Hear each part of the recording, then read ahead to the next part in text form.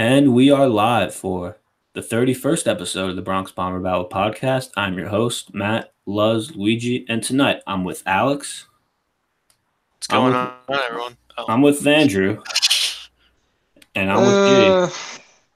Damn, you guys are slow. We're worse than the Yankees. You guys are slow as shit with these intros tonight. We're just imitating Greg Bird, okay? Yeah, that's a good point, man. That's a good point. Well, we're here. Well, the Yankees just got swept by the Astros. We're recording this on Thursday night, so we've had a little time to heal, but it still sucks. We won't spend that much time recapping the series, recapping the games because they were painful. But we're gonna get into it. We're gonna talk about the team. We're gonna talk about Boone's comments after the game, the bullpen not coming through. A lot of fun stuff to talk about. So, guys, how are we all doing mentally?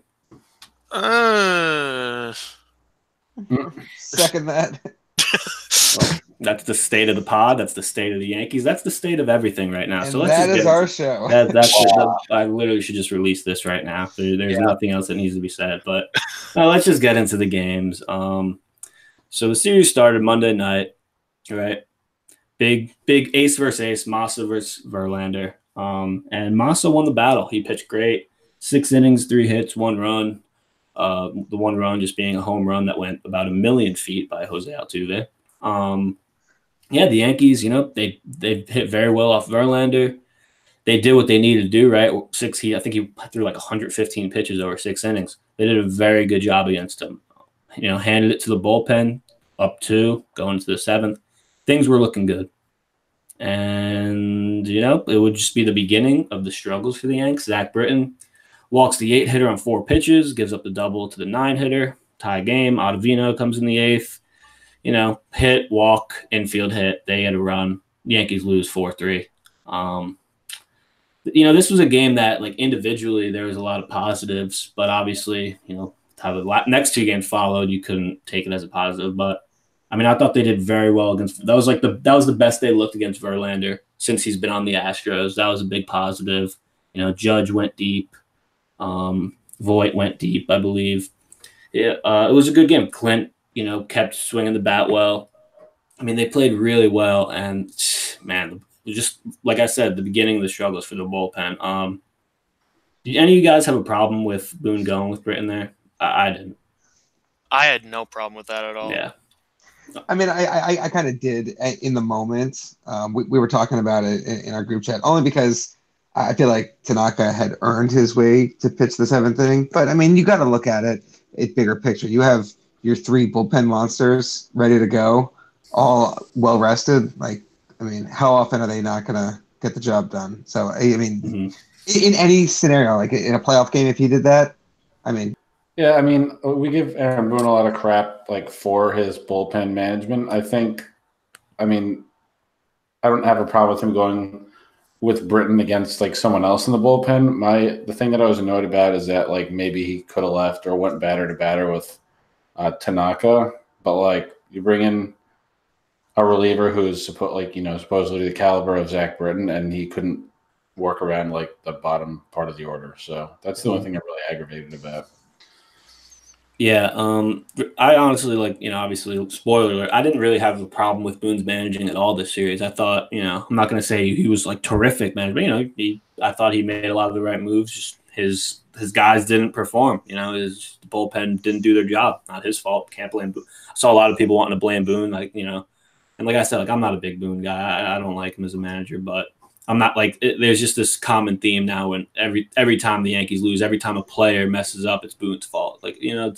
Trust me, when it's Boone's fault, I think we all know when it's Boone's fault. But this series, it wasn't on Boone. So with that, no reason to dwell on game 1. Let's go to game 2. Exactly. It was Garrett. It was very very similar game. The first 2 games were legit, almost carbon copies of each other. Pitching matchup in this one was Garrett Cole, Johnny Lasagna. Johnny Lasagna, really tough spot for the kid, having to face this Houston lineup. Only went 3 innings, gave up 2 runs, but he was getting hit really hard. A lot of hard hit outs. It was the right move by Boone to get him out of there. It's just Garrett Cole through 7 innings. obviously that's a guy who was probably one of the best pitchers in baseball the first half of last year. So that's not a big surprise. But I mean, even then, Voit.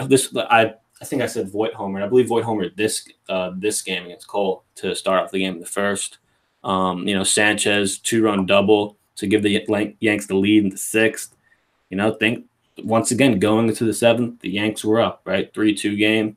Things are looking good, and just bullpen problems. And this was a game that we'll get into this more later because I really want to dive deep into this. But this was a game that was almost tough because Holder and Green were kind of the two victims here, but both of them really got just hosed by their left fielder that night, Clint Frazier. 2 balls he should have caught for each of them, didn't catch either of them, and really just festered. And that's not to take away all the blame from Holder and Green. They were, especially Green, they were both really bad. But, I mean, if you have a major league outfielder out in left field this series, I think the series looks a lot different.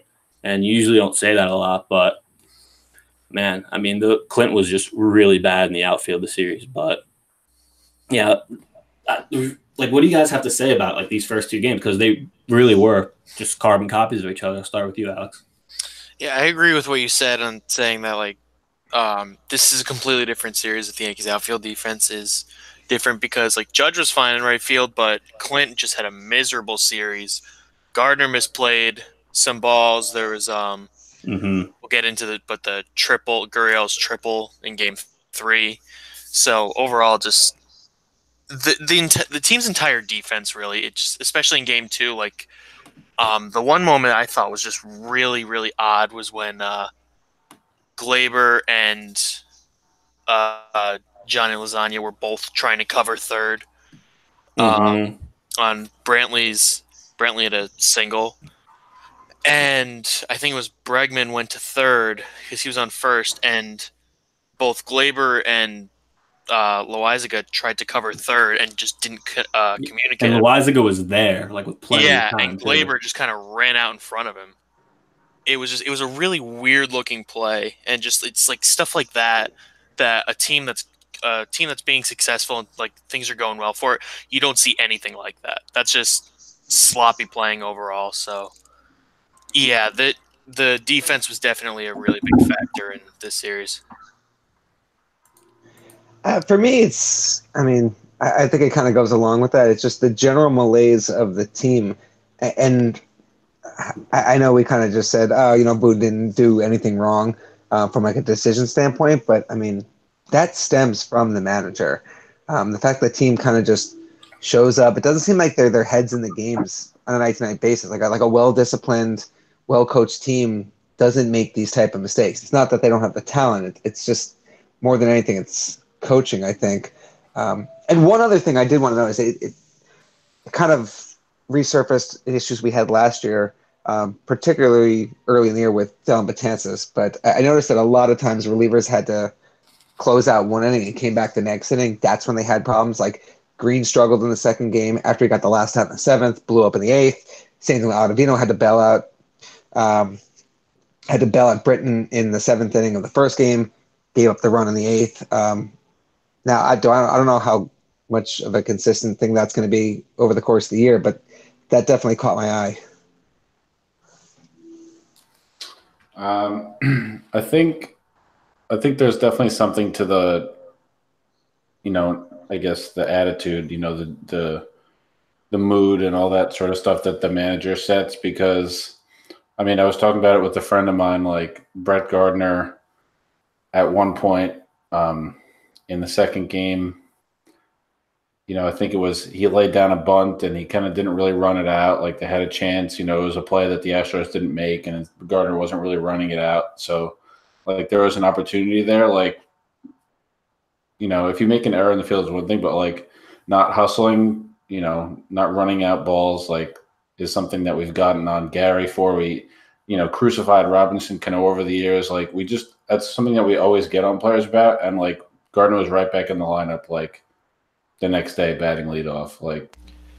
So well, the Gardner play was a little different than Cano not running out a ground ball because Gardner thought that ball was just foul. Like there's still no excuse for him not. Yeah, running it was still really bad, but it was still really bad. But it's not like it was an actual. It's not like it was a legitimate sacrifice bunt, and he just didn't run at all.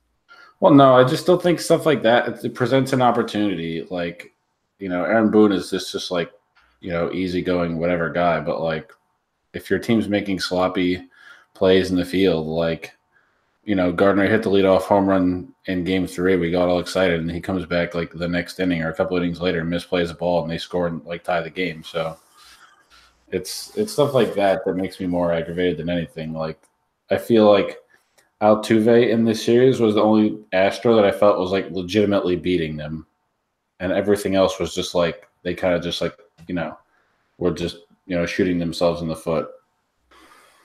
Yeah, no, absolutely. A lot of foots being shot. Yeah, the Gardy play was like that was bad because it was first and second, nobody out. You got Judge on deck. I mean, even if you get the bunt down and they get the force out at second, you still have runners on the corner with one out with Judge up. I mean that was just. I mean, it's almost like this team. It just when they. I mean, I know they've been hitting bet. Like here's a positive from this series. They actually hit like pretty well with runners in scoring position. I know they didn't come through every time, but there was a lot of clutch hits in the series, and a lot of them happened when we were down. But I mean, it's still nice to see that they're kind of getting out of that. But yeah, man, that Gardner play was just a shot to the heart, man. And yeah, he had he had a bad weekend in the field too. So man, yeah. Anything else we want to talk about from the second game? I think we should try. Yeah. Let's forget both these games. Game 3. Not an everyday center fielder anymore. Game 3. Looking to avoid the sweep. Here we go. It was off to a good start. Gardy led off with a home run. Look at that off McHugh, and then James Paxton got on the mound and decided to get absolutely ripped. Listen to this. The Astros fouled off 26 pitches against Paxton. Like, that's absurd. I think about 12 of those came with 2 strikes. He was really bad. Altuve hit 2 more homers in this game. Yankees were down 7-2. They came back late. Voit hit a 2-run shot. DJ hit a double. Clint sac fly to make it 7-6. Gary gets up with a runner on third. Pinch hitting for Tyler Wade, and he strikes out. And the Yankees lose 8-6. Paxton went 4 innings, gave up 5 runs. And they got swept in Houston. And that was the show. We'll see. No, I'm just kidding. It was just, look, it was just after the first 2 games, you felt like you played so well. And then that third game, it just kind of all fell apart. And it still turned out to be a close game, but, you're not going to win a whole lot of games against Houston, being down 7-2. So, yeah, I mean, let's just talk about this. Look, okay, I'm just going to ask this to you guys.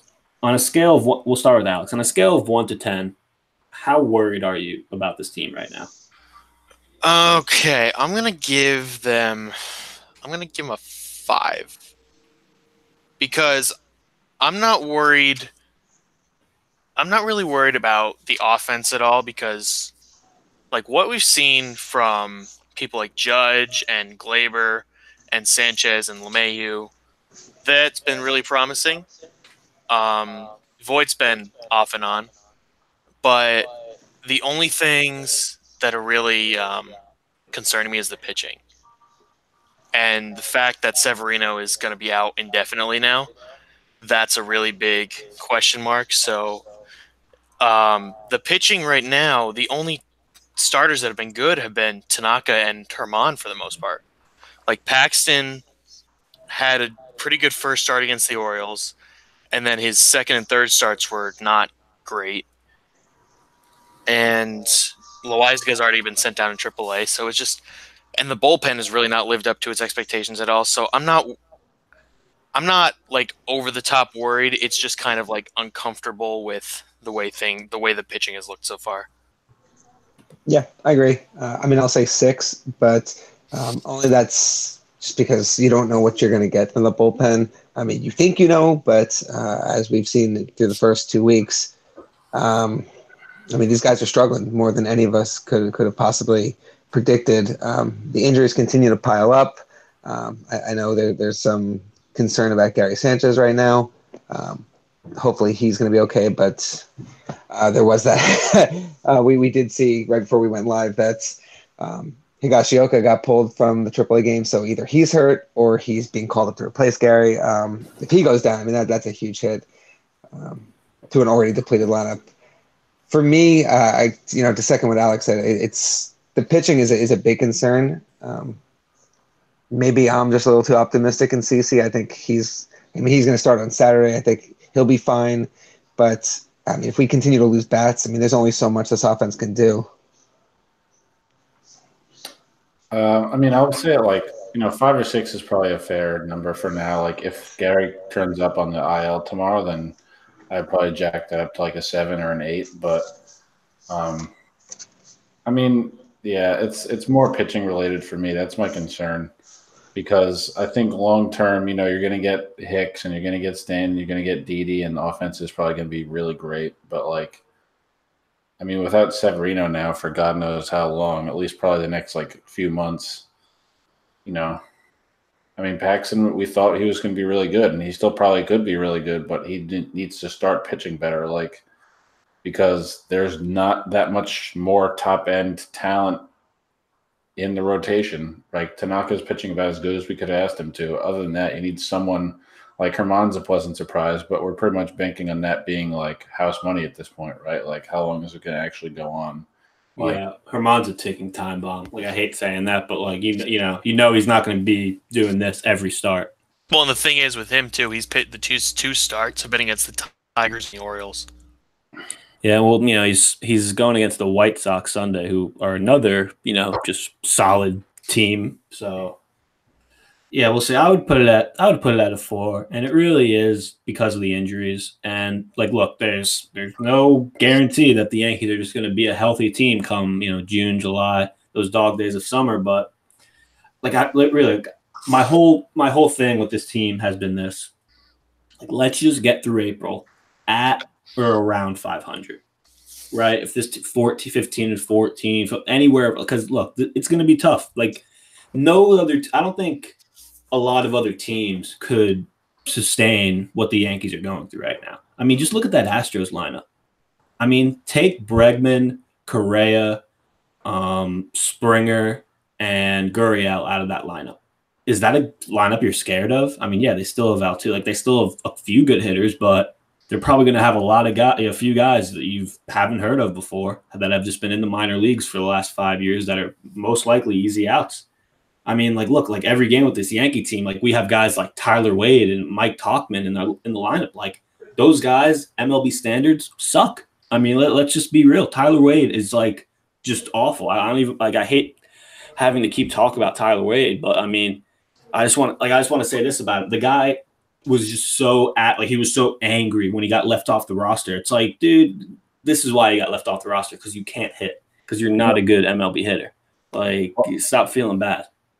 Paul O'Neill made a comment about it on the telecast yesterday. He was I think just one of the random at-bats that he came with throughout the game, and he's every year it seemed 300, 310, 315 in spring training, and it just doesn't translate. It's noticeable. And I mean, I applaud the guy for having confidence in himself, but when you seem so defiant like that, and then you come up and you just continue to not do anything, it's just, you're making an ass out of yourself. Yeah, I mean, look, he really Wade really just does look like those classic 4A players, right? It's he's going to be a monster. If he goes to AAA, he's going to be a monster mashing, but then he goes to the MLB and he just can't hit, and it's tough to find an in between. But yeah, I mean, talk about the dog days of summer, but I'd be absolutely stunned to see the injuries get any worse than they are right now. Yeah, I mean, really, I just want to see, I just keep telling myself, let's see this team healthy. Let's get Hicks. The two guys for me that are just major for us getting back in line are Hicks and Stanton, because I think we know that Didi and I think we kind of at this point are just all assuming, all just having our minds Andujar's probably out for the year. They're probably going to elect to do the surgery. He's probably out for the year. We're just assuming that for now. And Didi, we're probably assuming Didi's out till July. But Stanton and Hicks, they could be back end of April or early May. And I know that seems like so far away by now, and I know that seems like we'll be 5-30 by that point. But I mean, I think when we get those two guys back, this lineup's going to open up a lot more because, like, even a guy like Luke Voit, I know Luke Voit, like a lot of people are starting to say, oh, well, Luke Voit, this guy's not good. Like, look, he's not like a superstar. He's not a guy that's going to hit 340 home runs and 120 RBIs for every year. But if that guy's your 6 or 7 hitter and he's popping out 25, 30 homers a year, like that guy's a nasty hitter to have as a 7 hitter. But, as a cleanup hitter, he's not that intimidating, right? He's almost like maybe league average, slightly below league average cleanup hitter. So, while we're on the topic of the injuries, since we talked about Hicks and Stanton specifically, Hicks has been throwing and running and doing soft toss, and Giancarlo Stanton just started swinging a bat. So I love how they give these updates. Like Giancarlo Stanton has swung a bat. He is swinging a bat. Oh, he just put on batting gloves. Like, okay, now he's swinging a bat with batting gloves. Oh man, but got to get those two guys back. Sevy, even obviously the Sevy setback. It looks like he's going to be out till July, if that, right? Man, just really, it's like, especially we literally just found out about, and look, the whole Higashioka getting taken out of the game very easily could just be Higashioka's hurt, right? Or he's sick or something, family emergency, whatever. Could easily be that. But with the way the season's gone, like right away, we're like, oh man, Gary IL out for 2 months. Like it's another one bites the dust. That's just the only thing you can think of. Do we ever actually explain the tweet? Like, other than. Oh, it was just said that Higashioka was just taken out of the game and replaced with the guy that I forget his name right now, but Ryan LaVerne. Yeah. Oh man, but yeah. Oh, guys, so what? Like, if you look, like, I know this team's banged up as hell, but we've been talking about the lineup, and like, look, I don't think the lineup is like that big of an issue in terms of this team. Like it matters, but I don't think it's near the top of concerns. But Andrew, you were talking about before how you would switch up the lineup. Want to explain that again?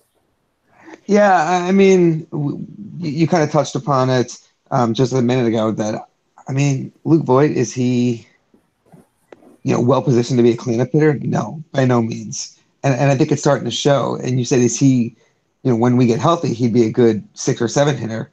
But I mean, at this point, I mean, I'm not saying bench him by no means. He's far and away a better option than Greg Bird.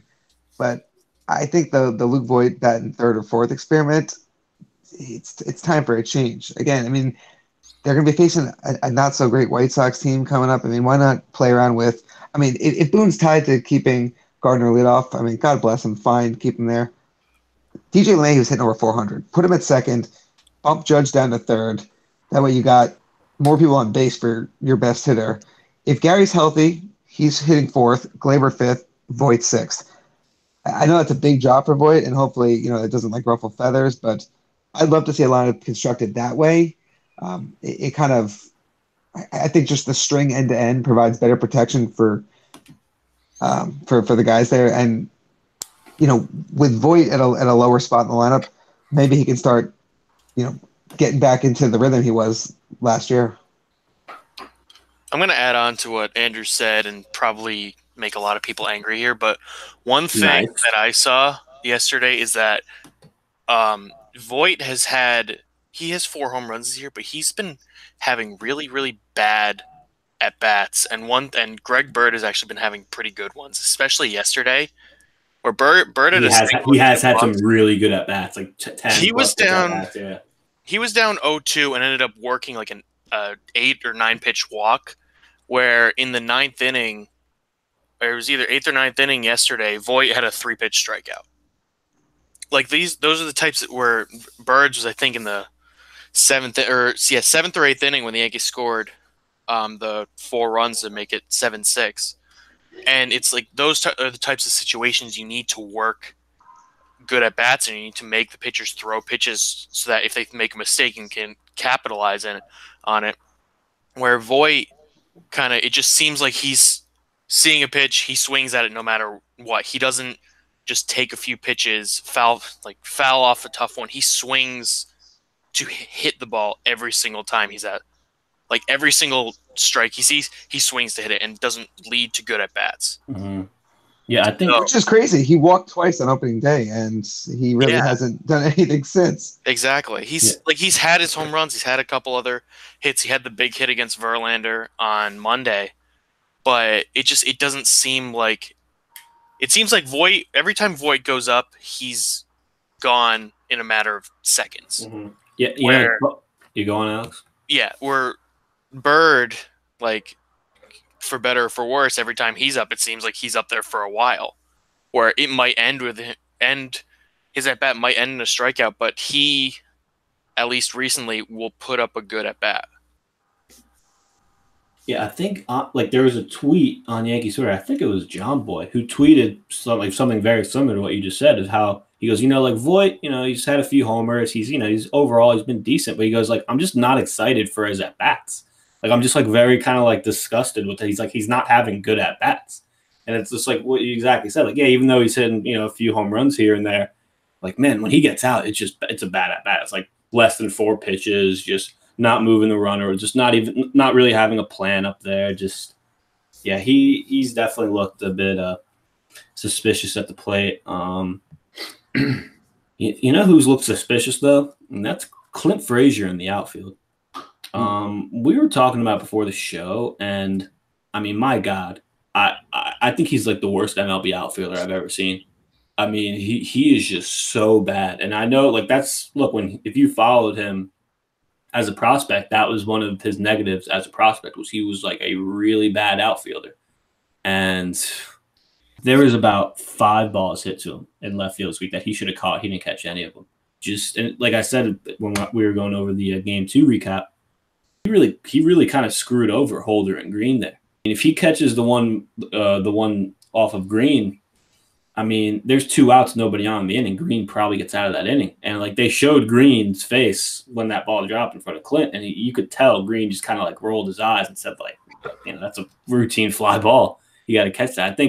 I forget which one exactly it was because there's so many bad ones, but the one that was really bad, I think it was in the second game, had a 95% catch rate according to StatCast. I mean, so basically it's like, hey, this is a routine fly ball. You mean the one that hit off his glove? Yeah, that was probably the one. And the fact that he just slammed his fist down in frustration like during the play as the runner's going second, like that really just set me off. I was like, all right, dude. And then he just throws the ball into like the fucking net. I mean, just terrible. I mean, just absolutely awful. I mean, people want this. Like, look, I'm not the biggest Brett Gardner fan, but people want this dude to take over for Brett Gardner. And I know Brett Gardner had a bad week in the outfield, but my God, Brett Gardner is 10 times the defensive outfielder Clint Frazier could ever dream to be at this point. I mean, like, it's not even about throw-ins and like having a strong arm. Like, the dude can't even make routine outfield plays.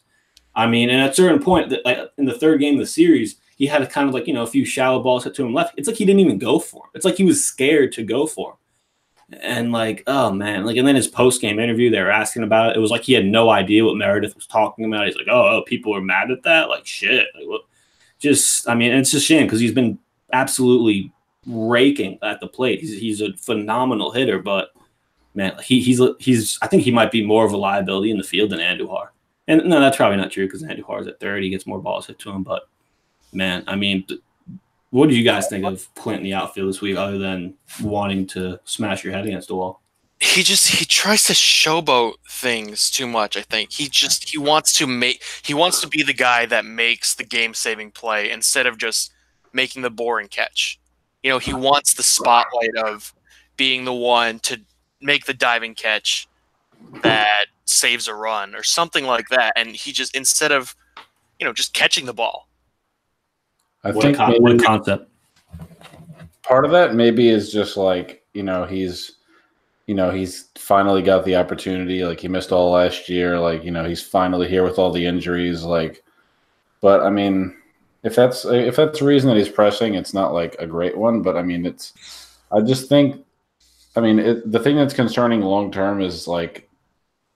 I mean, he'd have to just keep raking. Like, he'd have to keep hitting like he is right now. Like, he'd have to hit at like an absurd clip like Andujar did to make it worth it, to make the trade-off worth it. Like, I think eventually you're going to have like a better fielder next to him in Hicks, which maybe will help, like, steady him in a way. But like, if you can't make routine plays, like 95% catch rate plays, like that's definitely something that'll make you pause. I don't think Hicks playing next to him makes a damn bit of difference, to be honest. I mean, Gardner's a pretty stout defender himself in center. He's just not making the plays. I think best case scenario for the Yankees is Hicks just gets healthy, and then they start Frazier so he can hit, and then Gardner's a late inning defensive replacement. And then plays like we saw this week where Clint's blowing plays in the 7th, 8th, 9th inning. I mean, you have Gardner out there to clean it up. I think that's the best case scenario. Or you could just start Gardner and DH Clint. I mean, if we need a DH. Yeah, exactly. Well, I'm saying, I say Hicks comes back first. You start, but Hicks comes back before Stanton. You start Hicks and Gardner, and then have Clint DH. Yeah. Or have Tyler Wade DH. Yep, that's the one time. That's the championship plan right there. It might come to that in a couple weeks, like after like everyone else gets hurt, and we might have a team of like Tyler Wade and Mike Tauchman might be the first 2 hitters in the lineup by like May. And what's a shame about Tyler Wade is that he is an outstanding infielder. I forget whether it was in one of the early games of the Houston series or it was. It was in Baltimore. Was it Baltimore? It was. He made that play up the middle, like he dove all out and then got to his feet in a split second and fired the throw on the line. Like that was an incredible play. Yeah, he just can't hit. Yeah, it's funny, Andrew, because like I used to go to like this baseball camp when I was a kid, and there was this, one of the camp counselors there was this guy who was, one of these dudes who played in the minors a bunch of years, had like a few at bats in the pros, but if you watch this guy was like the best infielder you ever. He had like the best hands you ever saw, like the quickest hands. He like never would like muff a ground ball. Like he was just phenomenal. He was like a phenomenal fielder. And like I said to him, like, dude, how did you, like, how were you not like a major league player, right? Like, how did you not like have like a 10, 15-year career for a big league team? And he legit would just say, like, I couldn't hit. Like, I just couldn't hit at a big league level. Like, I would just get to the AAA and I just couldn't hit. And there's a lot of guys like that have every tool in the book, that are fast, that are good with their hands, good with their glove, good baseball IQ, but they just can't hit at the MLB level. And it just ruins it. If you can't hit at the MLB level, you're screwed. And I think we're seeing that with Tyler Wade because, yeah, I mean, he's like the Yankees want him to be like their utility guy so badly because he could just do a lot of different things, but he can't hit a baseball. It seems like. I think his career average is dangerously close to dropping below 100. His day's got to be numbered. Like I almost want the Yankees to trade him like this year, just so maybe he could find another situation, maybe find a space. But yeah, I mean, he's Tyler Wade. The Tyler Wade experience might be coming to an end. I don't know. Yeah. So anything else we want to talk about? Let's talk. You guys want to talk about the Boone post game interview after the sweep? Take it away, Alex. Okay. So, yeah, Boone's saying this team is close to turning a corner. I saw that and I was speechless because he said that 2 nights in a row. Yeah, he said after game 2 and after game 3, and like, okay, I get it. They didn't reprogram the Boone robot between games 2 and 3. I get it. He wants to be positive, but like this team is not close to turning a corner because they're not good enough to turn a corner. They have so many players injured and players that are underperforming right now that there's no corner for them to turn. They have to actually get back to normal right now. This team that's playing right now, they're not at even close to 100% right now. Yeah, I definitely agree. This isn't what we signed up for. Exactly. Right. When you say you're turning a corner, it means people are slowly, progressively getting a little bit better, like and you're close to putting it all together. What's happening right now is you have people just flat out not performing. Exactly. It's like how every single year Mark Teixeira was playing, he would always start out, he'd have a bad April, and then every single May he would come out and then be like, oh, he's turning a corner. Again, this is when he, turns a corner. He starts hitting again. He starts hitting more home runs. This Yankee team does not have that. They're not starting out slow. They're starting off injured.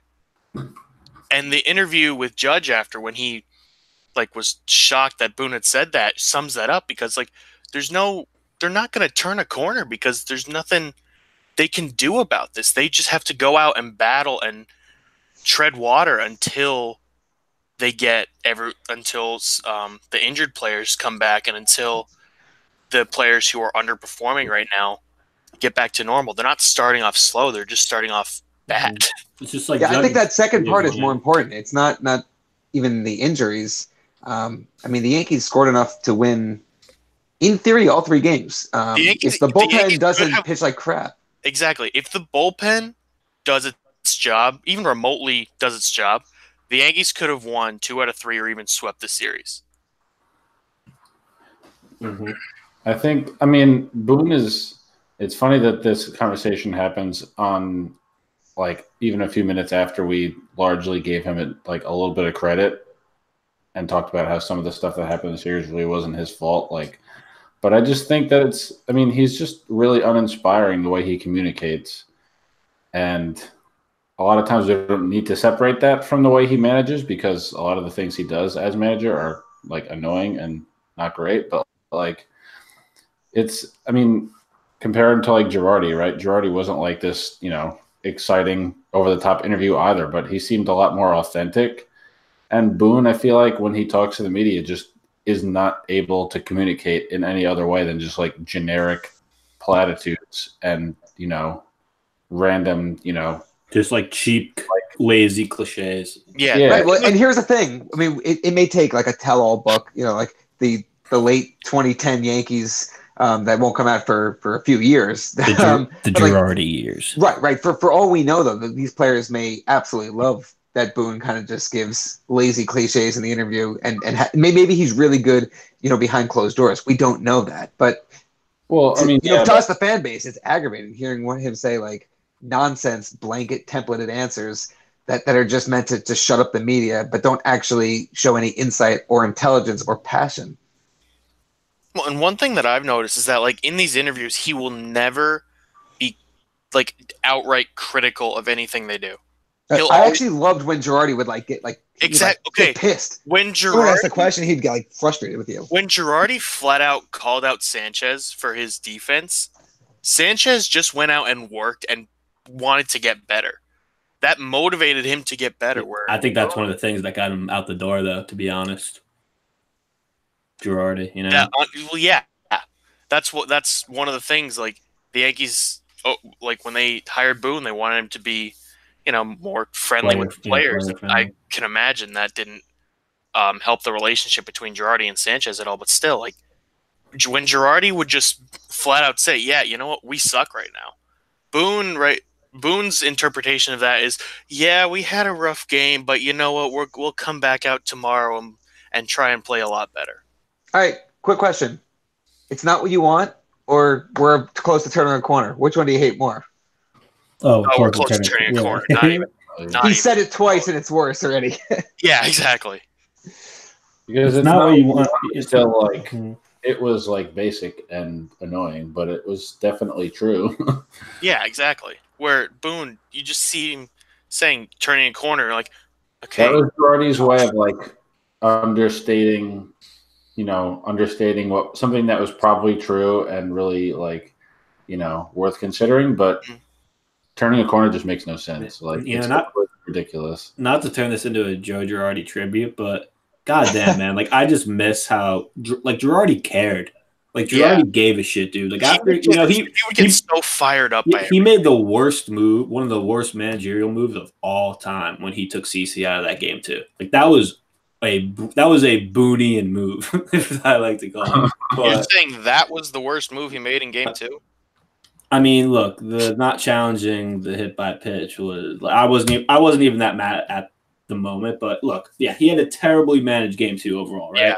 And I mean, after that, like, the press conference after, like the dude was like in tears. Yeah. Like he was legitimately crying. Like that's a dude that cared so much. Yeah. And like when he would go out and, basically just get ejected like 7 or 8 times a year, like that's a dude that cared. The other night when Judge was just getting shafted on 2 strike calls, like how are you not thrown out of that game, man? Yeah. Like how are you not in the umpire's face making a scene for your guy? Because that's sticking up for your guy. He did that like twice last year. Like you guys see when what's the guy's name? Culpa and the Astros that incident. Like AJ Hinch, I was like, you know what, Hinch, good for you, man. You're sticking up for your guy. You're saying, no, you don't look at my guy. Hinch got tossed in a spring training game for one of his guys. Yeah. Like after the first pitch. It's like, no, you don't look over here. Like, I mean, it's just like I said to myself, if that was Boone would probably pull up the seat for Culpa and let him sit down in front of the dugout and to get a better look at the guy. I mean, just it's just really like there's an old cliche that, a team takes on the personality of its manager. And I really hope that's not true, because if it does, then the Yankees are going to be a soft team, man. They're going to be really soft. It seems like they have no personality. Like in 2020. To be fair, they have no, like, when you have 11 guys injured, it's tough to have a personality. No, I know. I'm saying, like, even for last year, too, it's like they hit a lot of home runs, but, like, Boone would just take the air out of everything. He got, like you said, he got tossed maybe once or twice last year, and there were so many times where you wanted him to just get fired up about something and fire the team up, and then they just go quietly. Yeah, when he got tossed, though, it was pretty. He like pretended to be the catcher. That was pretty good. Yeah. Oh man. Well, the thing about Boone that like a lot of people were quick to compare him to be like, oh, Alex Cora was a first-year manager and he was great at it. Like Alex Cora had coaching experience, and Boone literally just came right down out of the booth and just like apparently aced the interview, and that was that. Like, I mean, they talk about like you get to the big leagues and anything like, and you have to adjust to the speed of the game and stuff like that. Like, I wonder if a few years from now he's still doing the same shit and he still has the same just like blah, like, like. You think Aaron Boone's gonna be our manager a few years from now? That's bold. I mean, yeah. Well, a few days from now, hire Boone. I mean, it could be for the Yankees or for anyone, right? If he's a manager a couple of years from now, he still has the same. If he gets fired from the Yankees, he's not going to get immediately hired somewhere else. I promise you that. I mean, his local. Yeah, Joe Girardi hasn't gotten hired somewhere else. Joe Girardi took a team of nobodies. Well, not nobodies, but a team that no one had any faith in. One game, in theory, like 12 outs from the World Series. Yeah. Well, yeah, I mean, I'm just saying, like, if he still has the same like bland and general like tone about him a couple of years from now, then it wouldn't be a case of like, oh, he's still learning the game. It would be a case of like, yeah, they just hired a terrible manager. Like, he could have all the experience in the world. Aaron Boone I don't even know what to say. I mean, really, and like this is after the 3 games. I really didn't have a problem with any of his managerial moves. And Alex, I think you were saying like, why is Tarpley in here in the that game too? But, in the moment I was angry just because I'm thinking, oh my god, why is he bringing Tarpley in? But then I thought about it, I'm like, okay, well, he doesn't really have anything else. It was the 4th inning too. Exactly. It's like you're really gonna go to like Hanley, Holder, Green, like in the 4th inning, make these guys throw 5-6 plus innings. Like exactly. Like, I have no faith in Tarpley at all because he just has really not looked good this year. But what else was he supposed to do there? Mm-hmm. He was really playing shorthanded this whole series. Yeah. But really, like honestly, to like wrap up like our takeaways about this team, the first 12 games. I mean, really, they just don't look like a well-coached team. No. Like the approach to play, sloppy play in the field, just dumb baseball plays. Just not a well-coached team. If they played the game well, they would not be 5-7 right now. Like if they just looked like they knew how to execute any fundamentals, they could be, they could be 6-6. They could be 7-5 right now. They'd have a better record. Yep. Well, Alex, they don't have a better record. They're 5-7, and they're bad, and they're going to miss the playoffs. Thanks for reminding me of that. Cancel the season now. Might as well cancel the season. April. Get ready for 2020, guys. April 11th, season over. All right, guys, you want to preview this White Sox series? Oh, let's do it. Well, good news: the White Sox are not good. Bad news: the Yankees don't play good against teams that aren't good. So, double-edged sword there. I mean, they also didn't play well against teams that are good. Well, Alex, just exit the hangout. All right. The White Sox are 3-8 to start the year. They have the worst ERA in baseball at a 6.94. So that means they'll probably only allow 10 runs over the next 3 games against the Yankees. They crazy thing about the White Sox, Tim Anderson, who a lot of people probably don't even know who he is. I mean, he's 19 for 37 this year. He's hitting .514. I mean, just that's pretty good. Decent. I mean, I saw he was leading the team in average at .514. I'm like, he's probably had like 10 at bats, right? But then it just says 37 at bats, and yeah, I mean that's a decent start to the year. Credit to him. But yeah, I mean, look, the White Sox really just aren't a good team. They're probably right down there with probably the Royals, like the worst teams in the AL. The pitching matchups: Lucas Giolito for the White Sox on Friday against Jay. I'm sorry, who? Did I say that name wrong? My hand. You did not say it right. I mean, I'm really not all too familiar with the White Sox starting rotation, so that's my bad. Lucas Giolito, the former top prospect of the Washington Nationals. That guy? Yeah. I don't give a fuck about him. He'll be up against J.A. Happ. And then Saturday we got former Yankee great Ivan Nova against are my eyes? It's CC. CC Sabathia makes his season debut Saturday afternoon. Wait, he makes his season debut? Andrew, you're getting on my wits end, okay? Oh man, first sign of the cavalry. That might have been the worst joke I've ever heard. And then we got CC's first start of his last season. Yeah, the season finale for CC. Good to see him back. Like I said in the other last pod, I need those 5-inning 1-run performances of CC. But now we might need the 8-inning 1-run performances with the way this bullpen's been pitching. So, CC, rev it up. Be ready to throw 150 pitches, CC. First started after having heart surgery, 150 pitches. It's like, hey man, it's like CC's just like I have my CC, we give you a 1-year deal to just die on the cross for our sins in one start. Sunday morning. Did you see Zach Britton and Chad Green in that last series? You're going out there, bud, until you collapse. Like that's it. Straight from CC to Chapman for a 4-inning save. Yep. I mean Chapman for 4. Yeah, there's like no one you can rely on in the bullpen right now except for Ottavino. Hey, Louis Cessa has been very good. Louis Cessa has the lowest ERA other than Adam Ottavino. Yeah, they're both at 1.29. But look, man, like I know he's pitched well. I still don't trust Luis Cessa. I don't think anyone does. Yeah, like I trust Luis Cessa. Get on board, man. Adam Ottavino. Andrew, I'm gonna play that. I'm gonna play that, and his next appearance, he gives up 7 runs. Ooh, and then Carlos Rodon versus Domingo Germán on Sunday.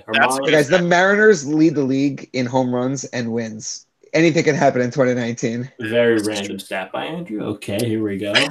But yeah, the White Sox series. So are the Yankees? Are we gonna win it? Are we gonna sweep? Are we gonna get swept? Who knows? The 2019 Yankees.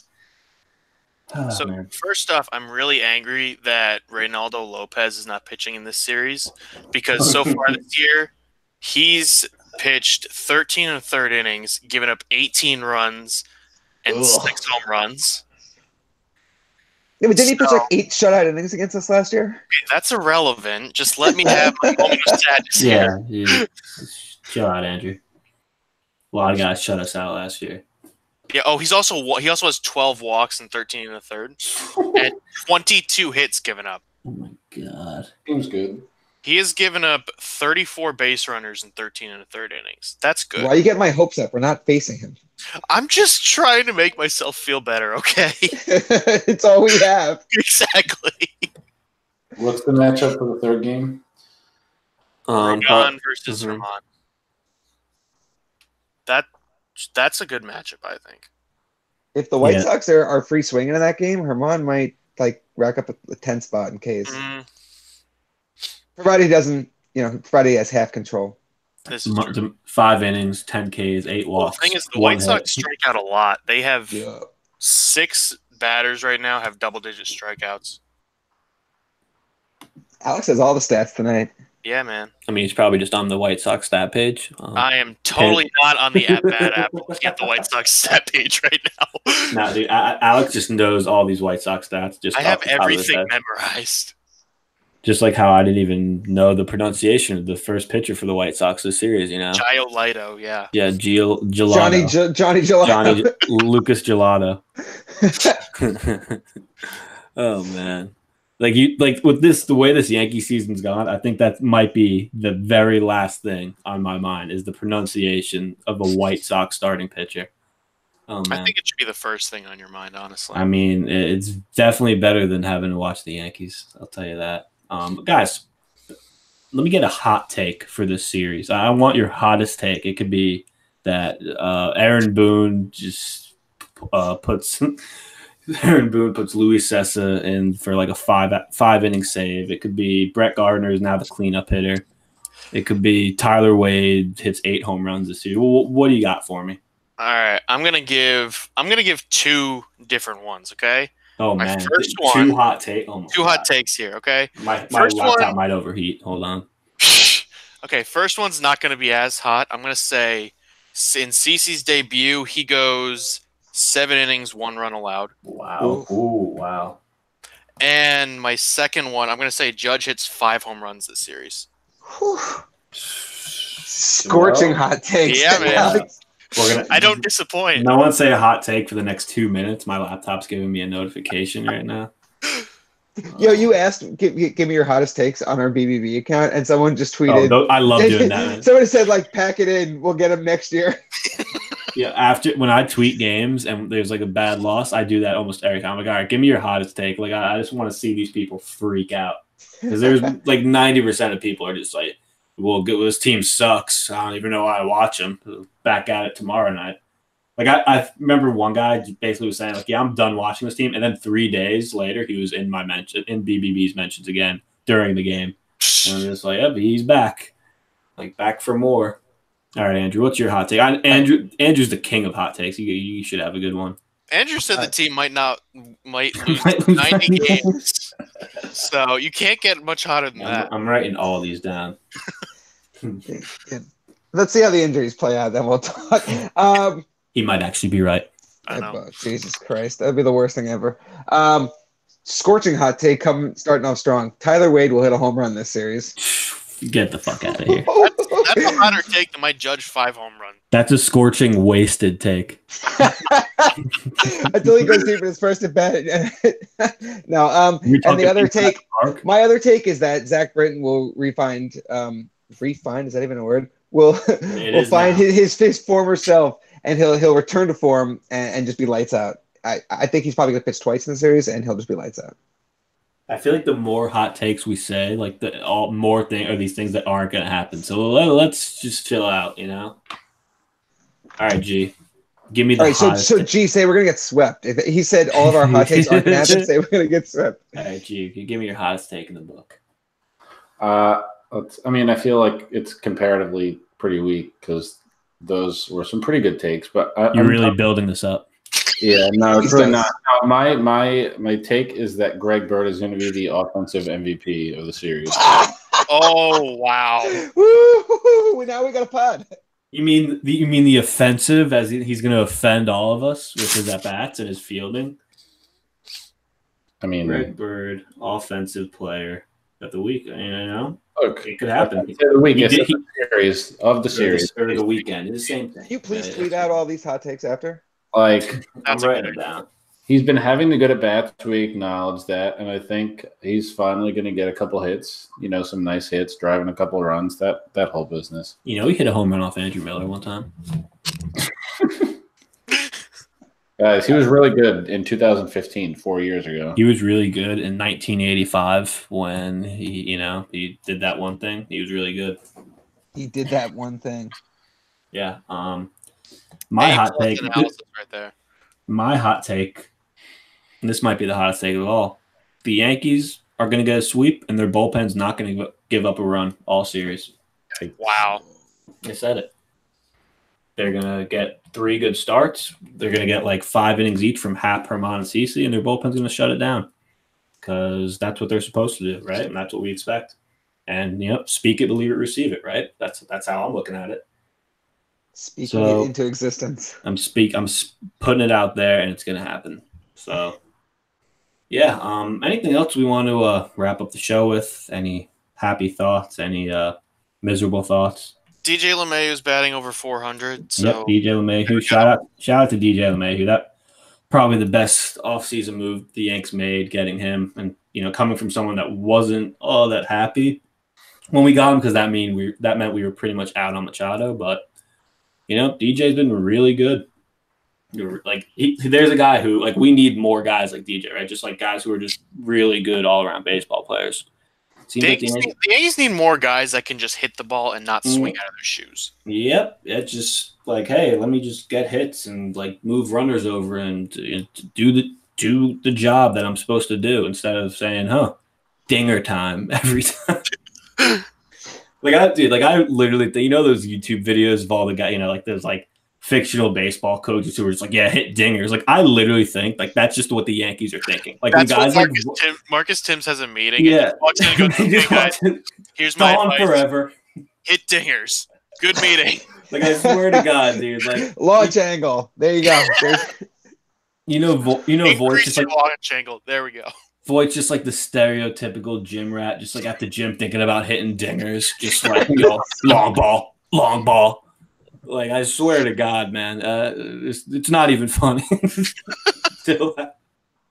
We're laughing so we don't cry. Oh my God, man. That sums up this Marcus Flores showed up to the Yankees in 2009, was a 300 hitter, and then came up with a massive uppercut in the swing, and 2 years later he was batting 240. So, gee, why'd you have to make us so sad about that now? All right, hold on. I have a good thing, though. Yeah? Potentially a good thing. So, even though he got absolutely ruined in his first start, Gio Gonzalez pitched. I know. Gio Gonzalez pitched 6 shutout innings with 10 strikeouts in AAA the other day. Yeah, speaking of good starts, we didn't talk enough about this because we were so miserable. Shout out to Tanaka. Tanaka's been awesome this year. Tanaka's been fantastic. 3 great starts. He was, and he got yanked with 73 pitches. So it was 78, and I really didn't have that much of a problem with it because, that 6th inning, I think the first 2 runners got on. I think it was a hit and a walk, and, he fought out of it, but you could tell I think he even said after the game that he, quote unquote, emptied his tank. So yeah, no, he said he agreed with Boone. Yeah, so and his 4th time through the order, hitters are hitting over 300 against him. So it's definitely the right move. I'm just saying, that shows how dominant he was, that he got through 6 innings on under 80 pitches. It's interesting though. I think the S showed his batting average against him, first time through the order, 2nd time, and 3rd time, and it was all pretty similar. It was all between 220 and 240. So that was pretty impressive by Tanaka. Guys really don't start ripping them the 3rd time around like they do. Most hitters do, most pitchers in this league. But yeah, Tanaka, he's been awesome. He's especially with Sevy being out for as long as he's going to be out for, he needs to be our ace. And through 3 starts, he's been that. Only 1 home run. That 1 home run did travel 800 feet, but only 1 home run through 3 starts. Not bad. And I think he's only walked 2 or 3 guys. What's up, Alex? He said it's only 1 home run. It's okay. Yeah, it's only 1 home run. I mean, that he's basically been at a home run per start over the last few years. So if he's under that this year, it's definitely good things, right? But yeah, anything else we want to finish with? Man, I want to have fun watching baseball again. I want to look forward to watching the Yankees, and I understand with the injuries, but the sloppy play isn't because guys are on the IL, right? These guys should still be playing clean games that. These just weren't clean games these past 3 games. Very sloppy, very bad baseball to watch. That plague Bird made at first where he didn't even step on first, try to throw home, bobbled. I mean, just bad baseball. Doesn't look like a well-coached team right now, but hey, the next 2 weekends, the Yankees will play the White Sox, and then they play the Royals. 2 games against the Red Sox, who I know they're the defending champs, and I know they'll probably get up to play us, but they're really bad right now too. They're worse than us, and they're healthy. So that's really it's so hard because a lot of Yankee fans are already sick of people like me saying hey, we're not healthy. But I mean, the Red Sox are losing 6-5 in the bottom of the 9th right now. Yeah, I just saw that. But yeah, it's like if we had like if Stanton, Hicks, Didi, Sevy, Betances, if all these guys were healthy and we were we were still 5-7 and looking like this, then I'd be worried. But look, this team was 9-9 last year, and they still ended up winning 100 games. But I think you got to think bigger picture though. Like, no, how long can you afford to? Mm-hmm. No, I was about to say like you want to get off to a good start because starting off 9-9 last year kind of cost us the division because the Red Sox just got off to that blazing start last year, and we were kind of just but even 5 so, games then we heated up, and then it was middle of it was either the first week or the second week of May that we were tied with them. So yeah. Mm-hmm. Well, they went 17-2, and then the Yankees went 17-1. Right. So we caught up them. Really, what made the difference was our inability to put away shit teams. Yeah. At least we're not having that problem this year. Losing 7 games to the Oh wow. Oh man. Yeah, the name of this pod should literally be "We're laughing because we're trying not to cry." Oh man. Well, I think that'll just about wrap it up for tonight. For Luigi, for G, for Andrew, for Alex, this is the Bronx Bomber Ballad Podcast. We'll see you guys. We'll record again Sunday nights. Be out Monday. Hopefully we have a nice series victory to talk about. But till then,